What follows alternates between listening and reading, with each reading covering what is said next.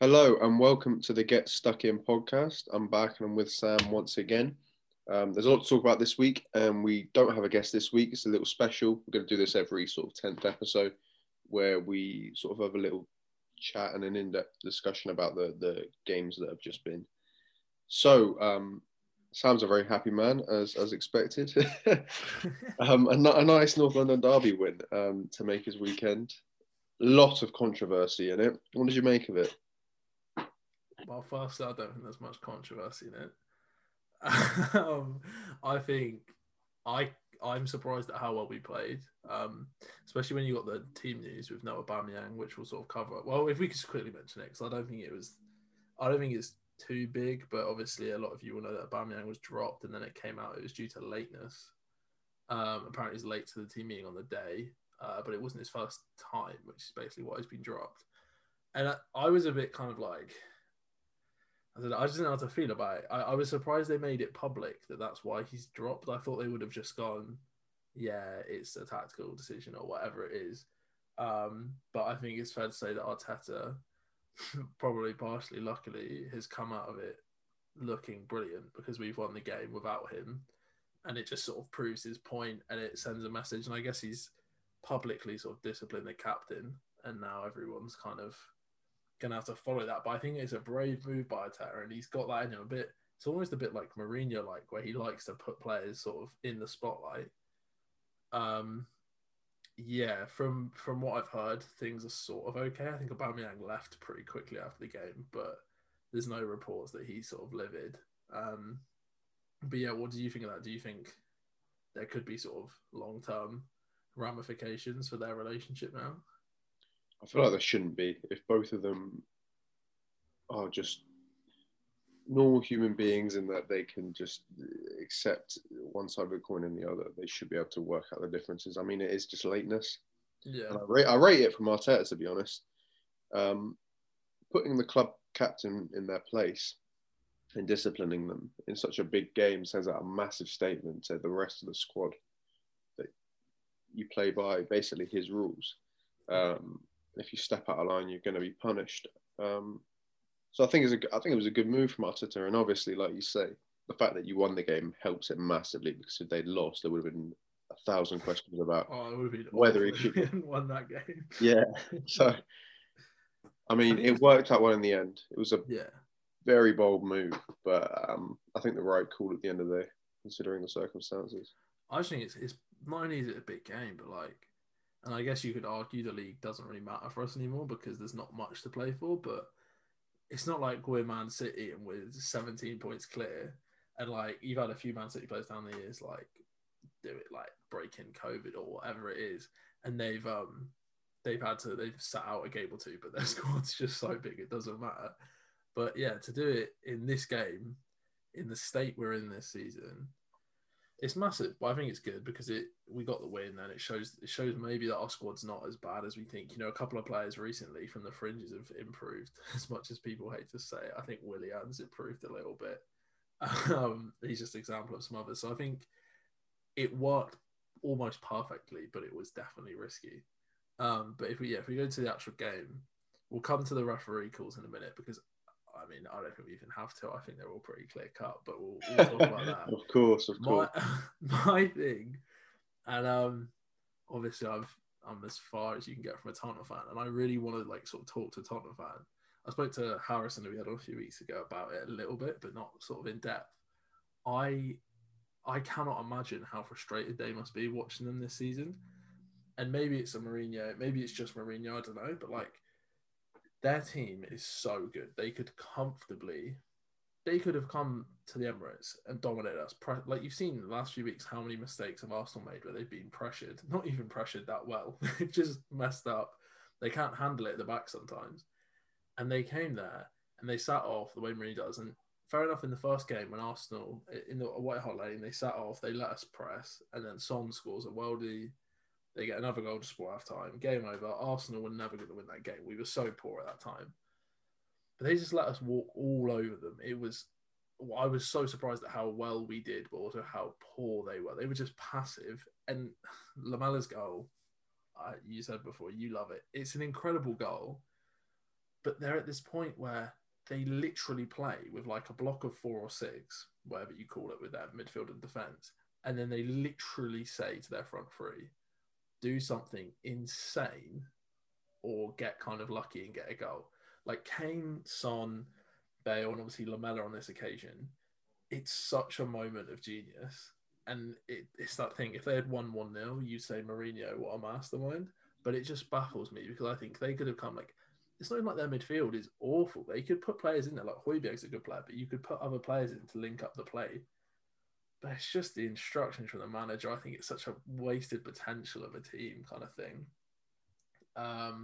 So as an outsider looking at Tottenham, I'm baffled by that. But focusing on us, I'm just so happy. It was such a good result. Everything worked other than conceding a worldie. And obviously, I think you said you didn't watch the game, but as soon as Lamella got sent off, we literally forgot how to play football. And we just kind of panicked because it was like, oh, yeah, we actually have to win this now. And Kane, obviously, at the end, hit the post. There's that Gabriel header off the line, which was the heart in the mouth.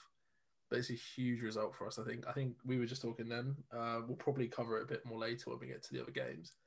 Potentially now, kind of in the running for getting a 5th or 6th spot, getting that Europa League football again. Yay. But yeah, I mean, yeah, I am almost at that state. You know, people say, do you even want Europa League? Do you just want to take a season out of Europe? But realistically, the finances you get from it, I think it is definitely worth getting. So, you know, a huge result. I'm so happy. And my main frustration with, if we go on to these refereeing decisions, right? Firstly, I'll get your opinion in a minute. I think the pen is nailed on. I think if you look at most Spurs fans' reactions at the time, they probably would have thought good block. But on the first replay they saw, probably went, oh yeah, he's caught him. And the red card, Lamella could have been booked so many times. Like the whole game, he's just digging into people, which is the way he plays. But when you play that way, you're taking a risk. And like you mentioned it, you were frustrated by the Kane on Gabriel. Like their whole game plan almost was to just frustrate and kick us. Like especially players like Saka with like tactical fouling and stuff. And Lamella just tread the line so many times, and it was so satisfying after he scored that goal. And just generally, I don't think anyone like even non-Arsenal fans, I just think he's such a frustrating player and like annoying player, and I just hate him. it was A player, yeah, beautiful. Yeah, as a player, I'm sure he's a lovely man. But on the pitch, he just keeps fouling, and you think he's a technically solid player. Like you can't score 2 Rabonas if you're not technically sound. He's almost like Tottenham. It's like, go out and just play football. You don't have to kick people. You don't have to be annoying. Just play the game. So I said this to you before, football won today, not just Arsenal. But yeah, I was just... load of rubbish. It's true. No, I was watching it with my flatmate. He's a Liverpool fan, and he was like, obviously football winning, like a bit of a joke, but the team who actually tried to play good football and played quote unquote the right way won today. And I think it's just I think it's better. It's like teams like Atletico. I said to my flatmate, I love seeing the Atletico Liverpool game. I love seeing that once every few years, like a really big upset where they properly dig in. Like in the World Cups, you get it. Or sorry to bring up Liverpool again, but Demba Ba scoring in that Gerrard slip game, like they're nice to see every now and then in a big game. But when teams just try and do it for the whole season, especially when it's a good team like Atletico or Tottenham, but when it's like, if it's Burnley or someone, fair enough. But I like watching good football. I think that's why people like Leeds. Like people talk about what's more important, entertainment or results. But I think entertaining people is so important as well. So just a quick side note on Burnley. I feel like everyone thinks they play rubbish football, but this year, that's they play some stick football this year. Yeah. They've just got that nickname. Probably the better one would be like Stoke back in the day. Yeah. But yeah. So do you think So I was going to say my frustration with the apparent controversy is it's taken all of the conversation away from like Tottenham were passive, Arsenal were great. Everyone's sort of like, oh, Arsenal got a lucky pen, and even the Ødegaard goal was a deflection. Where do you stand on the 2 decisions? Do you think they were both correct? The red card, I agree with. I mean, like you say, he was on thin ice before that, and then you swing your arm back and catch a man. Very rarely you get away without a yellow card, to be honest. And to be honest, he could have given him a straight red for that, to be honest. So Yeah. I mean, I thought that was pretty nailed on. As for the pen, I understand why people are upset at this one, because we have seen this sort of scenario 1,000 times before, in that a player, i.e. a striker, goes to shoot the ball, they miss, so they miss the shot, not miss the ball. Yeah. So Lacazette still made contact, so he missed the shot, and then the tackle comes in. We've seen it thousands of times, no action whatsoever. Like, I've seen this probably 10,000 times. It happens at least 2 or 3 times during a game. And it's just, the only reason it's been given is because he hit it so badly, but he still made contact with the shot. Yeah. He still missed the shot, and it was just a result of Sanchez sliding in after. Look, you can have a debate over whether that should be put into place moving forward, and that should all be a thing. But I think that's so hard for a defender then to ever go in on anyone ever again. Yeah, I saw. You're always going to get penalised. I saw someone talking about this rule, and they were like, obviously this decision kind of throws that into debate, but that thing where someone shoots, they can get kicked, they can get elbowed, they can get 2-footed in their chest, and it's like, yeah, but you had the shot, so it's fine. I do agree that, like, I fully get that idea, and I think you're right. I think it's one of those ones where it's almost like, does that rule need to be looked at?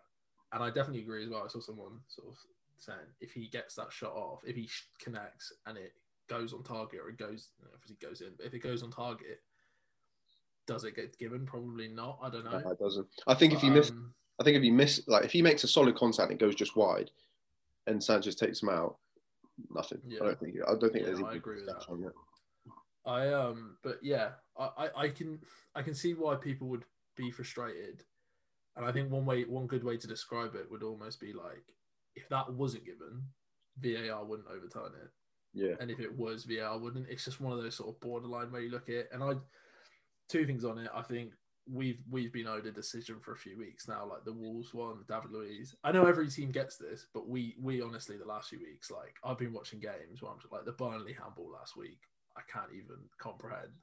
So I'm not going to turn it down. But also, Pepe's pass to Lacazette, I think, is so underrated. It's such a good ball because he sort of brings down a clearance with his first touch, and he's just come off the bench as well, so he might technically, like, he might not be up to speed with the game, and he just brings down this clear. I think it's a goal kick, and then first time he just smashes it straight into his path. It's a good touch by Lacazette. I think Lacazette was a little bit lucky because he wasn't having his best game. I don't think he missed a couple of chances. There's the weird one where he sort of let it run, and then Cedric comes out of nowhere. So I think credit to him because his penalty was top class as well. But I do think Lacazette got sort of saved a little bit by Davinson Sanchez. But yeah, I just think it's one of those ones that can happen. I think if it was Mustafi back in his Arsenal days or David Luiz, they would have given it, and it's almost a reputation thing where they're like, well, you shouldn't have slid in. And maybe, to be honest, Davinson Sanchez might be falling into that bracket because he's given away a few sort of clumsy Sanchez is an odd one in that. Yeah, I don't want to go in on him because I didn't think it was a pen, but based on the current rules. But he does have. You just get that reputation, don't you? Where he's not seen as like. He's seen as mistake prone. Yeah, exactly. Yeah. There's always a few like that. I mean, David Luiz is a prime example. An excellent centre back through most of his career, who became people see him as a bit of a. He's just got a mistake or two in him. Yeah. So yeah. But yeah, obviously I'm very happy. You are maybe not as happy because it wasn't against your rival, but you have ended that little. We won a game. Lovely stuff. Yeah, no, we were very lucky. I'll be the first to say that. I mean, Alisson should have been given Wolves should have been given a pen in the first 2 minutes. It was clear cut, and I'm not sure why. Nothing was even looked. I don't even know if they even looked at it, to be honest. That was as clear as it comes. I mean, Semedo takes a touch away from goal, and Alisson just takes him out. So, I mean, I don't know what to say about that. And then in the second half, Trent put his hand on I can't remember who it was who went down, possibly Matinho. And he did give him a little shove. If that was given, that wasn't getting overturned. So it's very much. We did get away with one, and Wolves really piled the pressure on towards the end. But I'm so glad we hung on because we needed that sort of performance. I thought the two at the back were fantastic. Kabak was very, very good yesterday, which I was very happy with. There was one moment where it wasn't sort of a complete bunt, this player, and caught him. I think it was when Morgan Gibbs-White came on and almost straight away sort of Semi went through on goal. And Kabak just came across. I wouldn't say he caught him. He just came across and kept with him. And it was honestly sort of like flashbacks to like Gomez or Van Dijk, just in terms of the speed. There was no kind of, it was very calm. It was like, oh, you're through a goal. Let me just catch you. So I think that was, no, you're right. Isn't it? I think someone said to me before, is it 3 games with no goals conceded now for those two? Possibly. I know they've had 2 clean sheets in a row. I saw an interesting stat yesterday though. That this tells you that the crisis we've had at centre back. That partnership has now played the 3rd most minutes of any partnership in the league this year. They played like 2 games together. Do you think he's a guaranteed? Is it 18 million in the summer to buy him? Yeah. Is that right? Do you think that's going to get done? Do you think that's almost like? I think it's 50-50 at the moment. I think it really. He's only played about 5 or 6 games now. Yeah. So I think we've got to see, give him a little bit more time. He does look good, but it all depends on whether there's a better option out there in the summer.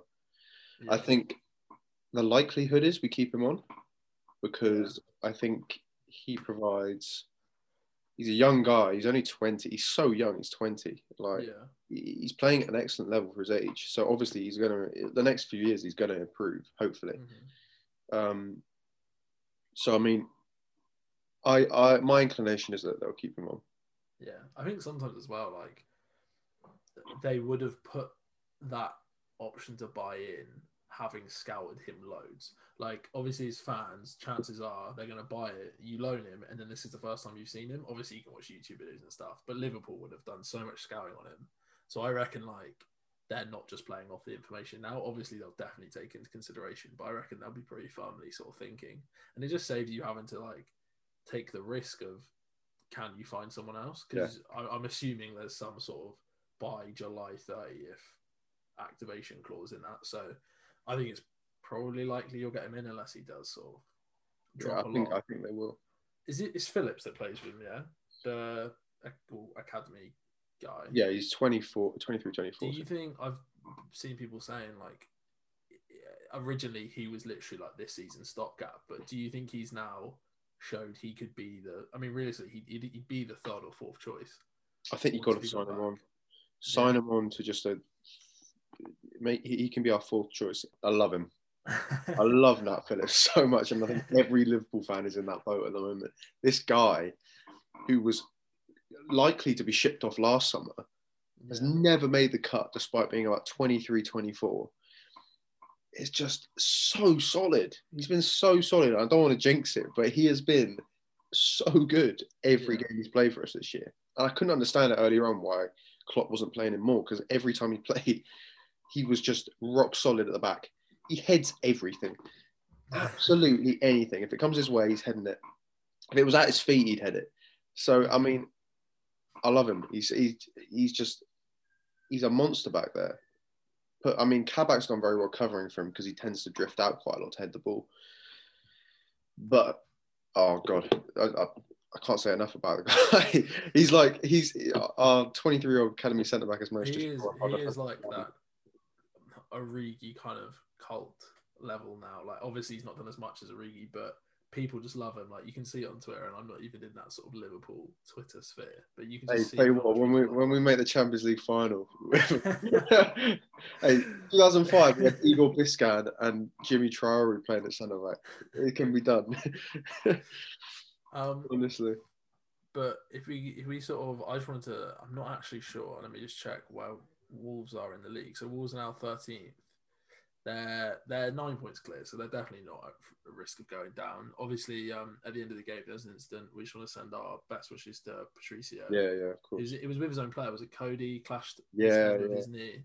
I think Nuno came out and said that it's sort of not as bad as first. He's conscious. I think. Yeah.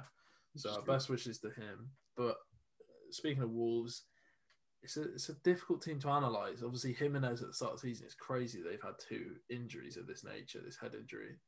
But do you think that assuming Jimenez gets fit again for next season, or if he's even at the same level, do you think Wolves next season will be back to their usual self and sort of challenging top 10? Or do you think sort of they had a good, there's that, what do they call it, sort of like third season syndrome or second season in the Prem, where you kind of come in like Bournemouth have done and started well, and then you kind of slowly drop until you go? Or do you think they are a solidified Premier League team for a few years? I think they're solidified in the fact that they have a massive amount of backing. It's not like Bournemouth where they get the odd 15 to 20 million quid to spend. Yeah. Bournemouth bring in 30 to 40 million pound players every window. Yeah. I think they spent that it was 30 odd million on the Fabio Silva. I think it was 40. Yeah, I've been surprised. I thought he would have. I don't know if I thought he would be better, but I thought he. The guy is still 18. Yeah. I'm not gonna judge him until he's had like a decent amount of time in the Prem, because at that young age, coming to a different league from a different country, a massive experience at that age. But no, I don't see Wolves like Jimenez for me is the whole reason they're just not doing as well. It just purely comes down to Jimenez for me, because I think he's verging on world class when it comes to that injury. The thing with them as well, they've got so many players they can get value for if they did. Like, I reckon even though he's dropped, Traore could still get great money. Traore. Neto could get incredible money, I think. Traore is missing Jimenez so much. They had the most goal combinations in the league last year. Yeah. You lost one of those players. And Traore has not really looked that great this year. And that's partly Jimenez is not there. There was a ball at either one, I think it was in the second half at 1-0. Where Traore, he beat 2 men down the sideline. Yeah, I got to the byline. Yeah. And it just went through the box. I can't remember who cleared it. Yeah. But that's the thing with him. Jimenez would have been on the end of that all day. William Jose, I don't think has looked that bad, but he just hasn't quite got the goals yet. He could kind of maybe explode once he gets a goal or two. When you come to the Prem, there's so much pressure on you as a striker to sort of, even Fabio Silva, I remember, like, I think he didn't score in his first couple, and people were like, "Oh, what a waste of money!" It's like he's literally a child. Give him a chance. Let's just wait. But yeah, I think with Adama, I was going to say, like, that. I remember that clip you're on about, and the cross was great, but not only is he missing Jimenez, just in terms of him this season, his ability to take people on and just his level when he's on it is so good. Like, he is such an exceptional trait that I just think he can become effective at any minute. And like you say, without that man who he relied on to finish those chances off, I think next season it wouldn't be a shock at all if he clicks back into gear. So yeah, I don't think Wolves have too much to worry about. It's a bit of a shame for them that this season's been a bit flat, but for everyone, I guess it'd be good if they were back at it next year. Should we move on then to Leicester Sheffield? Is a huge, big scoreline for Leicester. Obviously, Iheanacho hit a hat trick. Me and you both just watched the highlights. There was some really good finishing in there and good. I don't think Vardy's ever sort of been credited for his play beyond goals, because he is obviously such a good goal scorer, but some of his passing in that game and just general obviously pressure and driving at people with the ball, he's such a good striker. It's crazy how sort of late he came to the Prem and just how good he is.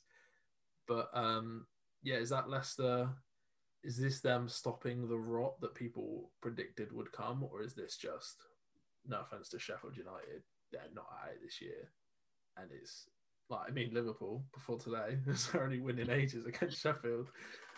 Is this Leicester back on track, or? I don't know when they went off track, to be honest. Everyone talks as if they're gonna. They did have a little dip, I think. They lost one game. They lost to us, which that's awful. They lost to Arsenal. Oh, they had the Europa League. I think that was sort of quite hard hitting, losing that game. I do not understand the Leicester sort of I don't know how to put it, but everyone seems to think, from what I've seen, that Leicester are just going to magically pop outside the top 4 by the end of the season. I think it's just that they did it last year and people were like, Last that's year how it they works. were on track to do it, Yeah. and then they lost Ricardo Pereira. They're probably their second best player last year. Yeah. A number of other injuries, and then 3 months went by during COVID, and every team that was struggling then had a full squad by that time. We're talking Spurs, United, Chelsea, all got players back. They didn't because all their injuries were long term. They were affected massively by that. I gave them a pass, to be honest, for that, because all those squads are bigger and more talented squads than theirs anyway. If that was a normal season, they would have made top four last year, in my opinion. No doubt about that. Because the team was doing well, and it's the same this year. By this stage, I mean, they're more solidly in this position this year, I think. Anyway, Yeah. They look more cohesive. I think the team's got a lot more grit about them. They're not losing as many games as they should win last year.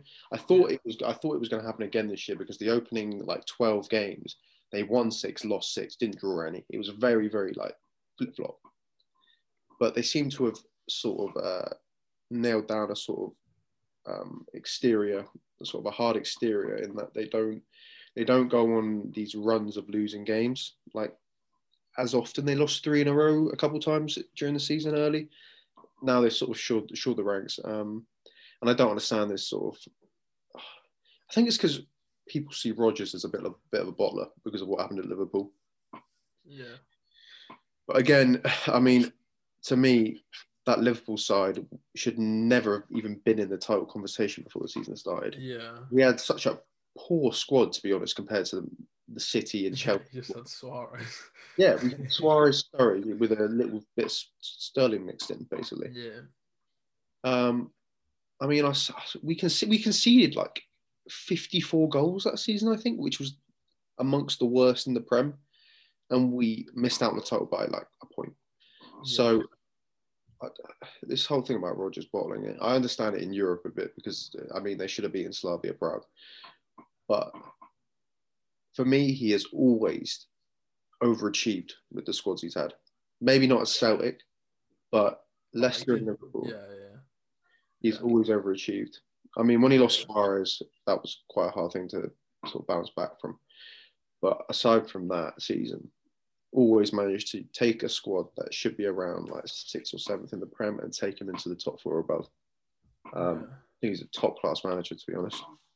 I was going to say, you mentioned the Slavia Prague game. Do you think losing that game will allow them to focus on the league and get it done? And then as I was looking through their stuff, they've got Man United next in the Cup at the King Power Stadium. Do you think obviously you don't throw the game, but do you think you really go for this game against Man United and try and progress in the Cup? Or do you think it's get top 4 done? Do you think that has to be their priority now?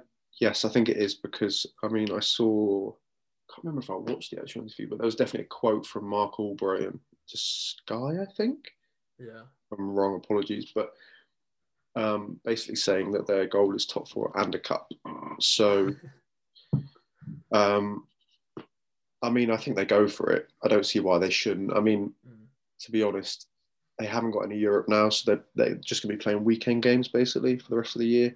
So they're not going to have midweek games. They're not going to have to go 3-4 days with another game. Yeah. They're going to have a week off. So I see them going for it. I don't really see them going easy on United, especially at home. Yeah. I think Man U will be up for that game, though, because obviously there's this semi-final.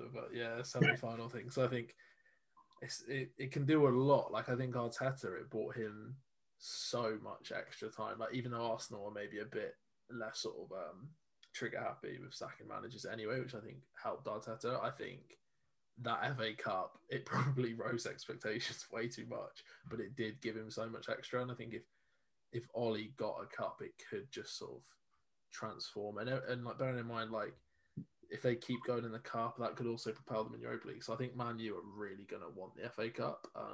I think Leicester have got it in them to beat them for sure. So that'll actually be a really good game. I reckon. The thing is, I can't help but think Man City are going to win the Carabao Cup and the FA Cup.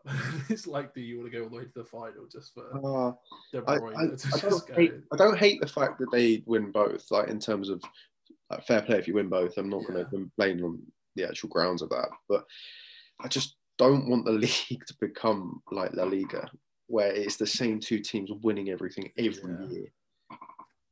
I mean, I know Liverpool and City have been sort of a top. The Prem needs to chop and change. It's been like that for so long. Yeah.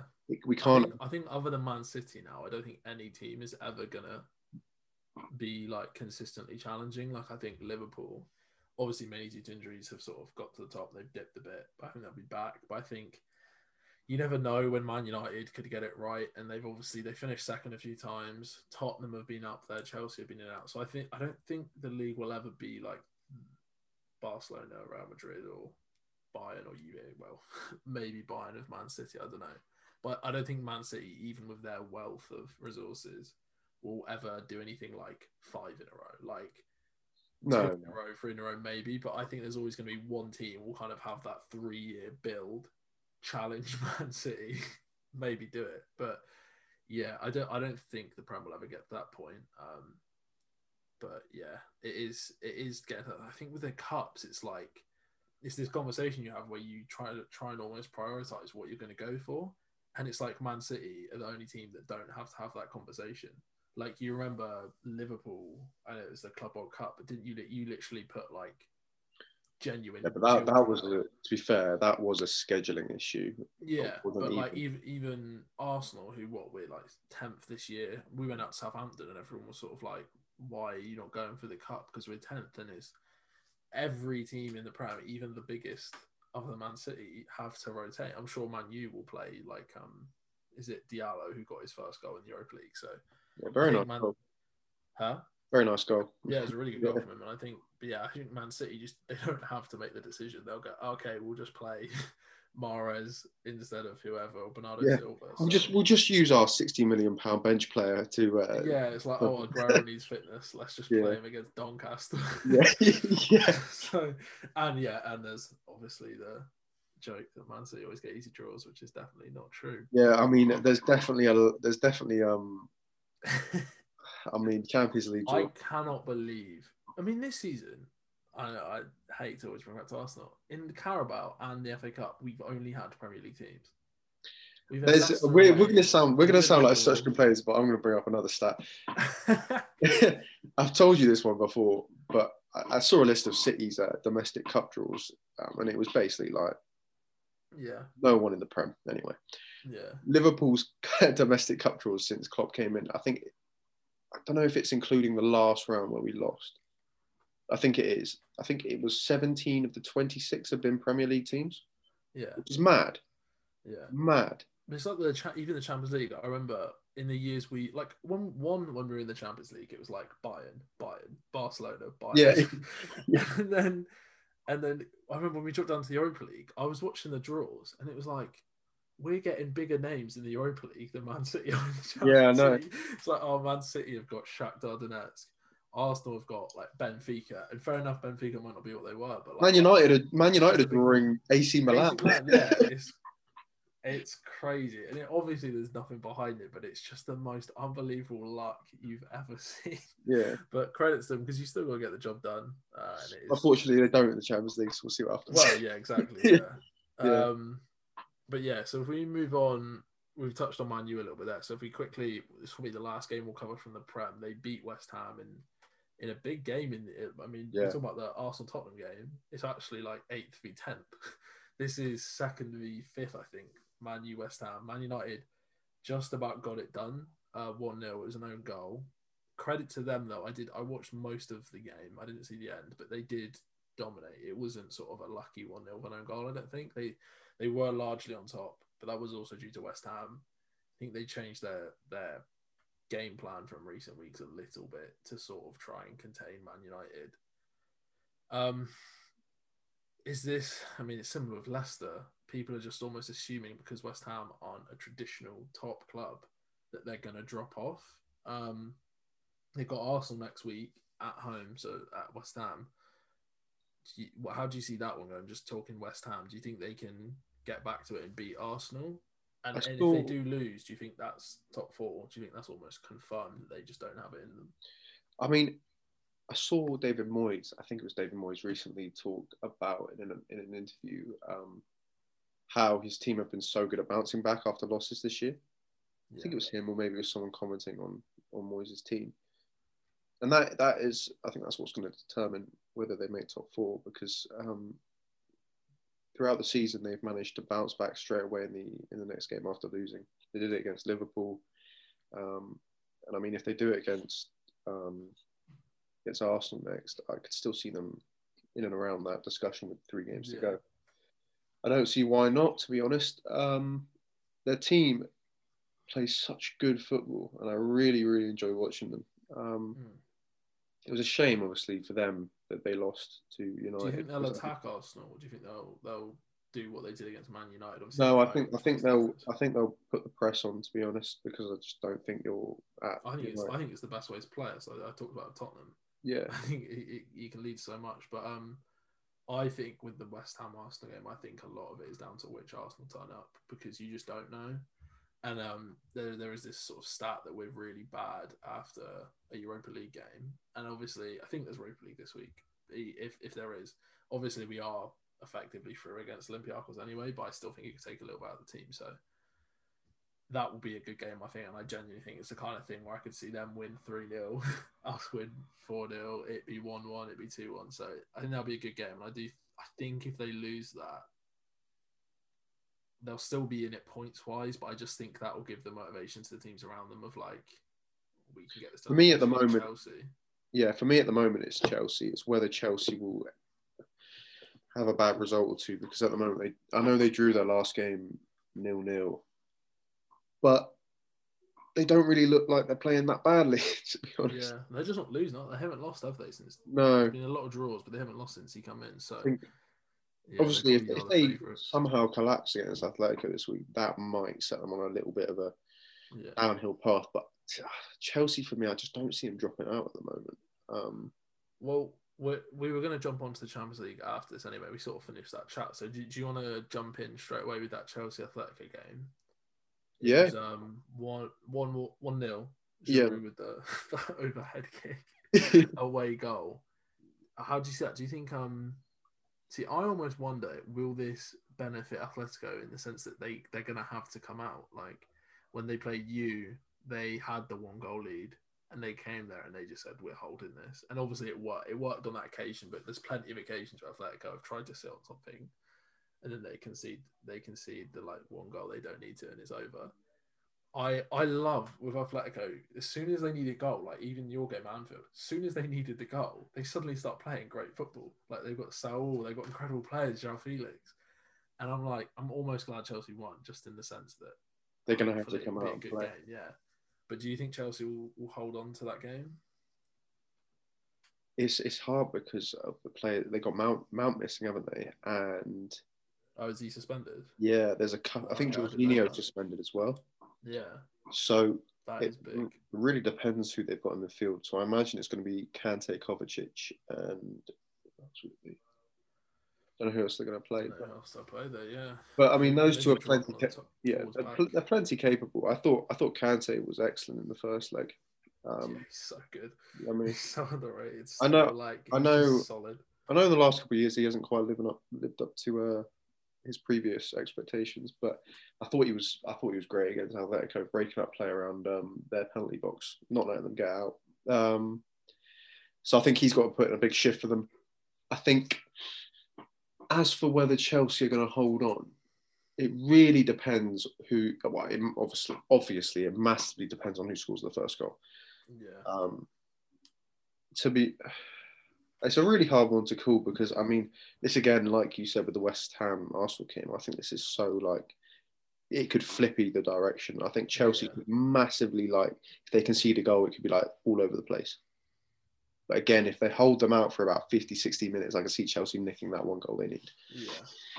And I know realistically, the 1 goal doesn't actually matter that much, because even if Atletico scored 2, then they're through. Yeah. So, I mean, for me, I think Chelsea will hold on. and I think they'll get it done. I think I could see it being a 1-1 game and Chelsea just about holding on, not letting him Atletico get that second goal. I think Atletico are going to go through. Dude. I think because I don't know how they've done since that first leg, but I know before that first leg they had a bit of a dip in the. They drew 0-0. I haven't seen this result. But I think the fact they had such a good run in La Liga shows they can be a really top team. And I think, like I said, the fact they're going to have to go at them, I think Atletico will. I don't think it'll be like comfortable at all, but I could see them winning sort of 2-1, maybe even just 2-0. Yeah, I think away goals especially can be crucial. For me, it's always better to have the away goals in the second leg, I think, because you can kind of just go for it a little bit more. So I think somehow Atletico are going to go through. For the sake of making a prediction, I'll go 2-1 Atletico Madrid. Ooh. Chelsea and the Spanish clubs again. Yeah, mate. They're always good games. And I think that's my thing. I don't care who goes through. I just want a good game. Yeah. I want Atletico to go out. And like I say, it's almost like if Atletico score in say Atletico go 2-0 up in like 20 minutes, they'll just stop playing football. It's like, come on, just keep going. But I'm gonna go Atletico to win 2-1. But I just want football to win, as I always do. So if we move on to the other sort of, I think we can agree that Bayern, Lazio and Gladbach City are probably done deals. Yeah. I think that's fair to say. Yeah. So the other sort of contentious game is Madrid and Atalanta. Now, I thought Madrid were quite lucky in the first leg. Yes, it was an excellent goal from Mendy. But Atalanta, I mean, basically handed them the game when their player got sent off. Which at the time, a lot of people were saying it shouldn't have been a red, but I thought it was a red. I'm watching it and I just think it's that argument of like, with the player, the other defender get across, and it's almost impossible to. For me, he's through. I thought it was a red. Yeah. I think the defender that I can't remember who it was who got sent off, but I think he kind of thought he probably would have estimated that his partner was closer to him. He could afford to make the challenge, but yeah, I mean, for this leg, I think it's going to be so. Are Madrid still at their temporary ground, or I think they are for the whole season. They haven't played well there this year. Yeah, in terms of the Champions League. I mean, even in the league, I think they won 2-1 this weekend. Yeah, but it was like it was a minute winner from Benzema, I think. Yeah. But I mean, Atalanta, they're not the same team they were last year, so I don't think there's as much potential they can go there and blow them away like they did to some teams. But did you say they won 6 in a row recently? Am I making that up? Maybe. I don't think I said that. Well, I swore you said that.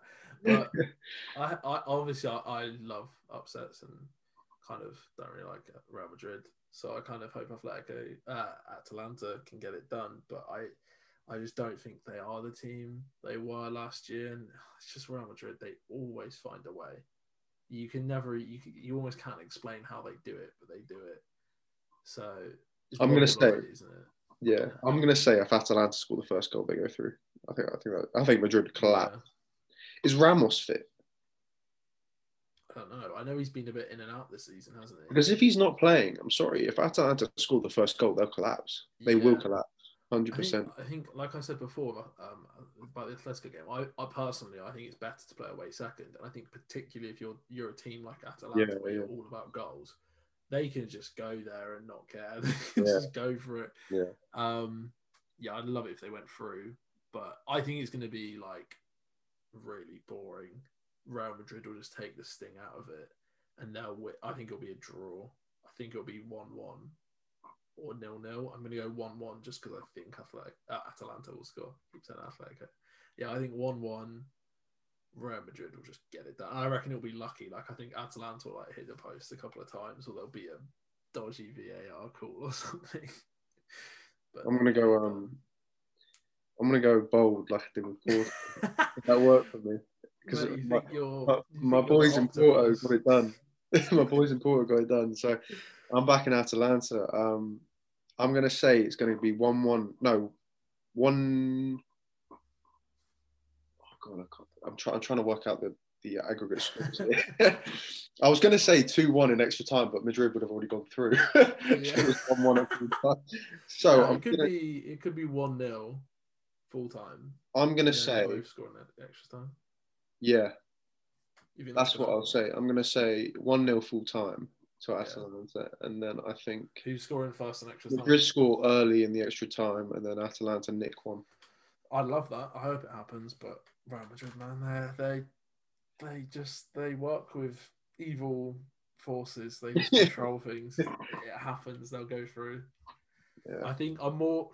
I don't know. I say I'm more confident about Real Madrid going through than I was about Juve. But then again, Real Madrid are just, you look at their team sometimes and you honestly, it kind of like, especially without Ramos, it's hard to see, like, especially because Hazard, I mean, I don't know if you saw this. I think he came back this weekend for 15 minutes and now he's out for 6 weeks again. Yeah. It's bizarre what's happened to him. But yeah, I definitely, I can see Atalanta winning, but my head says Real Madrid will get it done. But fingers crossed you're right, like you were about Porto, which we'll come to now. Hey. It was such a good game. I think you said before it was the closest thing to the Tottenham. No, it's the best. We had that year where it was the year Liverpool won the Champions League, obviously, but in that year we had 3 incredible games in the knockout stages: the Spurs City game, we had the Ajax Madrid game, we had the Ajax Juve game, we had the Liverpool Barca game, and then we had the Ajax Spurs game. All of them. So it was the best Champions League game I've seen since that Ajax Spurs game, which was the last one of that tournament. That was great. Yeah. Oh, brilliant. I was so happy. So happy. Honestly. Obviously, we, Porto won. It's 3-2 because Juve scored, Rabiot scored at the end, but obviously they went through.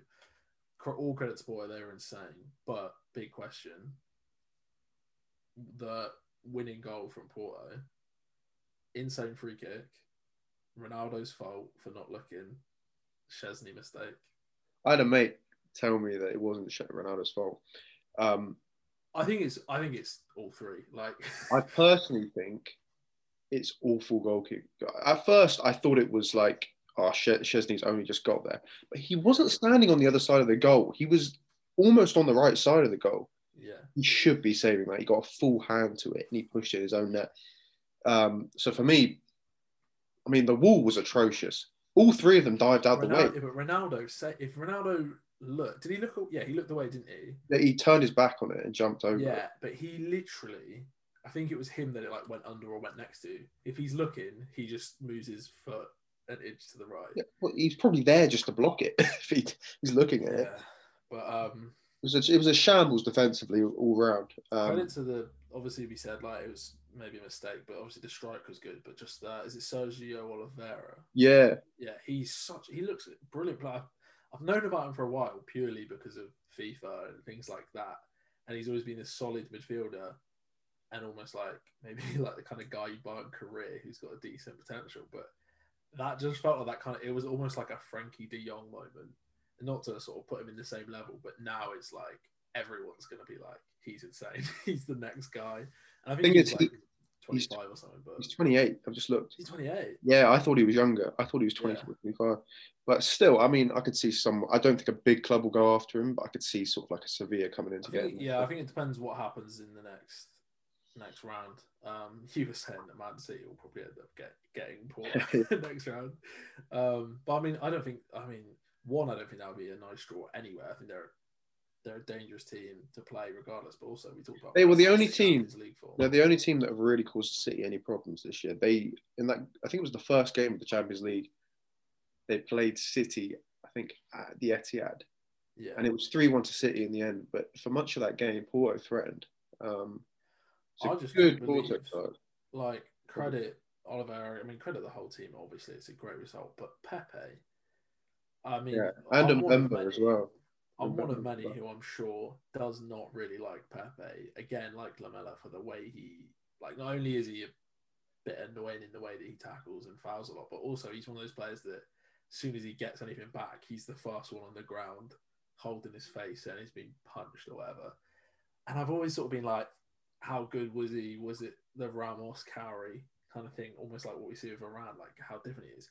But it was incredible. Like you just watching him, like the amount of blocks he made, like the amount he was controlling and dictating what the defense did. And then he go down injured at one point, and you thought, oh, he's done his hammy or something, or it might be cramp, and you're like, oh, he's done. But it genuinely was like iconic performance. You just know he's solid. You know he's a great player. And like, his 120 minutes went by. He was doing everything. His positional play was so good. Yeah. The guy did it over a kick in the box with about half a minute. Yeah, that really like reaffirmed in my head. Or confirmed in my head, because I really did think like he's obviously good, but is he really elite? There's so many that it's such a stupid thought process on behalf of myself, but I'm sure a lot of people get it. You see players at big teams, and you're like, it's like even Benzema, I think, gets a lot of stick where people are like, you played with Ronaldo and all these players, like Benzema's good though. Yeah, like you just think, oh, you play for this team, how good actually are you? And it's stupid that they have to do this, but credit to Pepe because he went to a so-called smaller team, and it was so. It shows as well with how solid Portugal are, as well. Yeah. He's the leader at the back for them and has been for years. Yeah. It's always been a good defensive team. Yeah. I think they're going to be a bit. I think one of us said it on the last pod, or on a pod a few weeks ago, that they're going to be a big threat. I mean, England are going to draw one of Holland, Germany, or Portugal in the round of 16. So I'm not looking forward to that. So, I mean, we're going to have to get past one of them. To be honest, I'd rather take Germany or Holland over. I don't want Portugal. Yeah. No way. Well, if we sort of with one more topic we wanted to cover before we end, and obviously we talked about him a little bit then with that free kick, not getting in the way of it. You said it was the worst you've seen Ronaldo play in the first leg, or the most he sort of disappeared in the game. Yeah. A lot of questions were asked. Obviously, we've talked about ourselves, but you had all this narrative of Mbappe, Haaland, great performances. And I mean, what performance? I think Mbappe scored against Barcelona, he got a penalty, but Haaland against Sevilla, like, he's just... I'm so annoyed they disallowed that second goal. Oh, yeah. Just that's knocks such a shoulder to the ground and just... chips the keeper from an impossible angle after taking it to the byline. Like, did you see his interview where he says about the penalty decision? No. So for those who haven't seen it, I was quite frustrated because I didn't watch the game live, and then I saw people saying Haaland basically shouted at the keeper after he scored, and all the Sevilla players started to like fight him, kind of thing, and say it's disrespectful. And I was like, it's a bit weird he's done that. But what happened was he took a penalty, saved. Yeah. And the goalkeeper gave him all the stick, and he said, like, hey, yeah, get in, your rubbish, all that stuff. And then it just said he was off his line, go back, retake it. So Haaland basically just gave it back, which I think is completely fair. But in his interview, I don't know if you've seen his interviews down in the past few years, but like, he's honestly like a robot. He's just like, yeah, we played well. Yeah, I'm happy. I work hard. But he literally just says like, oh yeah, I'm just glad because when he didn't cheat, I scored. And he's just so outright like, yeah, that guy's a cheat. And I just love him. He's just so... It wasn't... Like he's inadvertently funny. It wasn't even that deep, to be fair. Like there was... I mean, when they were walking off the pitch, those two were just chatting, having a laugh. Like the goalkeeper and Haaland. So it was obviously just a bit of like friendly competitive nature, to be honest, between them. So I like a bit of that. I love it. It's just... We're getting away from the original topic, but he is so good. So if we ask the question, I mean, this is probably going to get asked for the next few years, but he's scoring goals for fun. Mbappe's scoring goals for fun. People were asking that question, is it the changing of the guard? And then Ronaldo gets a hat-trick. I think it was all in the first half against Cagliari. And then Messi last night scored 2 goals, which I said to you before, like, if other people scored them, it's the best goal they've ever scored. Like, it's crazy. And credit, because we heard about all this Messi stuff, and then we thought, we'll watch the highlights before we record this. Griezmann has scored an absolute which just didn't get talked about because he's playing with... I mean, you can see why Neymar left, because, like, I didn't hear about that at all. I watched both the Messi goals. Twitter's like, Messi's great. And then you were just like, have you seen the second goal? And arguably, I'd say Griezmann's is probably the best of the 3. Yeah, it is. But yeah, Messi, Ronaldo... bite back effectively against all the critics. Obviously, they're both out of the Champions League, which they won't be happy with. But is it the change in the guard now? Is this the season where it's happened, No, or is it still a few years down the line? I think we're still a couple of years away. These guys are too good. Yeah. I mean, it depends on what you classify as changing the guard, whether they drop off slightly in terms of numbers, but they're still there. They're still one of the top players. Well, I think Messi's just hit 20 goals this season, and it's like he's the first player to hit 20 or more in 13 seasons in a row. Yeah, I mean, they're still balling. I mean, maybe they're not quite as influential, but I don't think either of their teams are as good as. Yeah, I think that's something that a lot of people. I think you always get this thing where people are so tribal arguing between the two of them, and they're like, "Yeah, well, Messi plays for Barcelona, they're so good. Ronaldo plays for Juve, and like realistically, both squads. I mean, Juve have got Pirlo in charge, incredible player, but just hasn't proven it yet. So inexperienced, and their squad's sort of not maybe what you want. And Barcelona have got so much going on right now. They're a complete crisis club. And I think for me, one thing that for me, I would argue the change in the guard hasn't happened yet. Is one of the, I know Mbappe's won a World Cup, but they need to win. One of them needs to win a Champions League. I can't see Dortmund doing it. If Dortmund do it this year, that will be such an achievement, and it will be largely through Haaland. And obviously PSG could, but they've got a bit of that Man City thing about them. But I think if Haaland moves next year, and I mean there's talk of Mbappe moving as well, if they both moved to so-called like the elite clubs, then they won a Champions League. I could see people saying that was the season. So for me, I reckon it could be next season, but at the same time, I could see Messi or Ronaldo winning it next year. So I agree. I don't think it's yet, but I do think we are on the doorstep of a very sad moment. But I mean, it'd be amazing. I don't know how likely this would be if Haaland or Mbappe went to a team with Ronaldo or Messi, but I'm not sure Juve or Barcelona are in the position to do that. But yeah, I don't know what else to say. I don't think it's changed yet, but sadly, I do think it's on the way. Yeah, I don't think they're done yet. I mean, it really depends on how. I was speaking to Harry from last week during the Barca game because I was watching the Liverpool game, but he was saying you need to switch. It's the best I've seen Barca play in 3 years. Yeah, well, Messi obviously scored an unbelievable goal against PSG. He missed the penalty. But I think the penalty as well, it was a great save by Navas. I don't think that was, but I thought I was so annoyed he missed it because if it was 2-1 at half time, that's how like the momentum is completely with Barca at that point, and they were playing so well. Yeah. But yeah, I mean, going back to the question, I don't think it's done yet. I think we've got about 1 or 2 more years. I mean, Messi's obviously is he younger or is he? Yeah, I think Messi's 1 or 2 years younger, but obviously everyone sort of Ronaldo obviously is a lot more physical, so I think he's definitely going to have a little bit more longevity. I think Ronaldo said that the next World Cup's going to be his last one. I mean, obviously it's only a year away now, despite the Euros being this year. Do you think that'll be the same case for Messi? Yeah, probably. Yeah.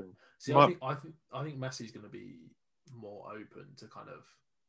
I think there's a lot of talk that he wants to go back to Argentina at some point, and I could see him leaving the top 5 leagues before Ronaldo does. I think he's a bit less bothered about how people perceive him. Yeah, I think Ronaldo is very like, I'm going to prove myself.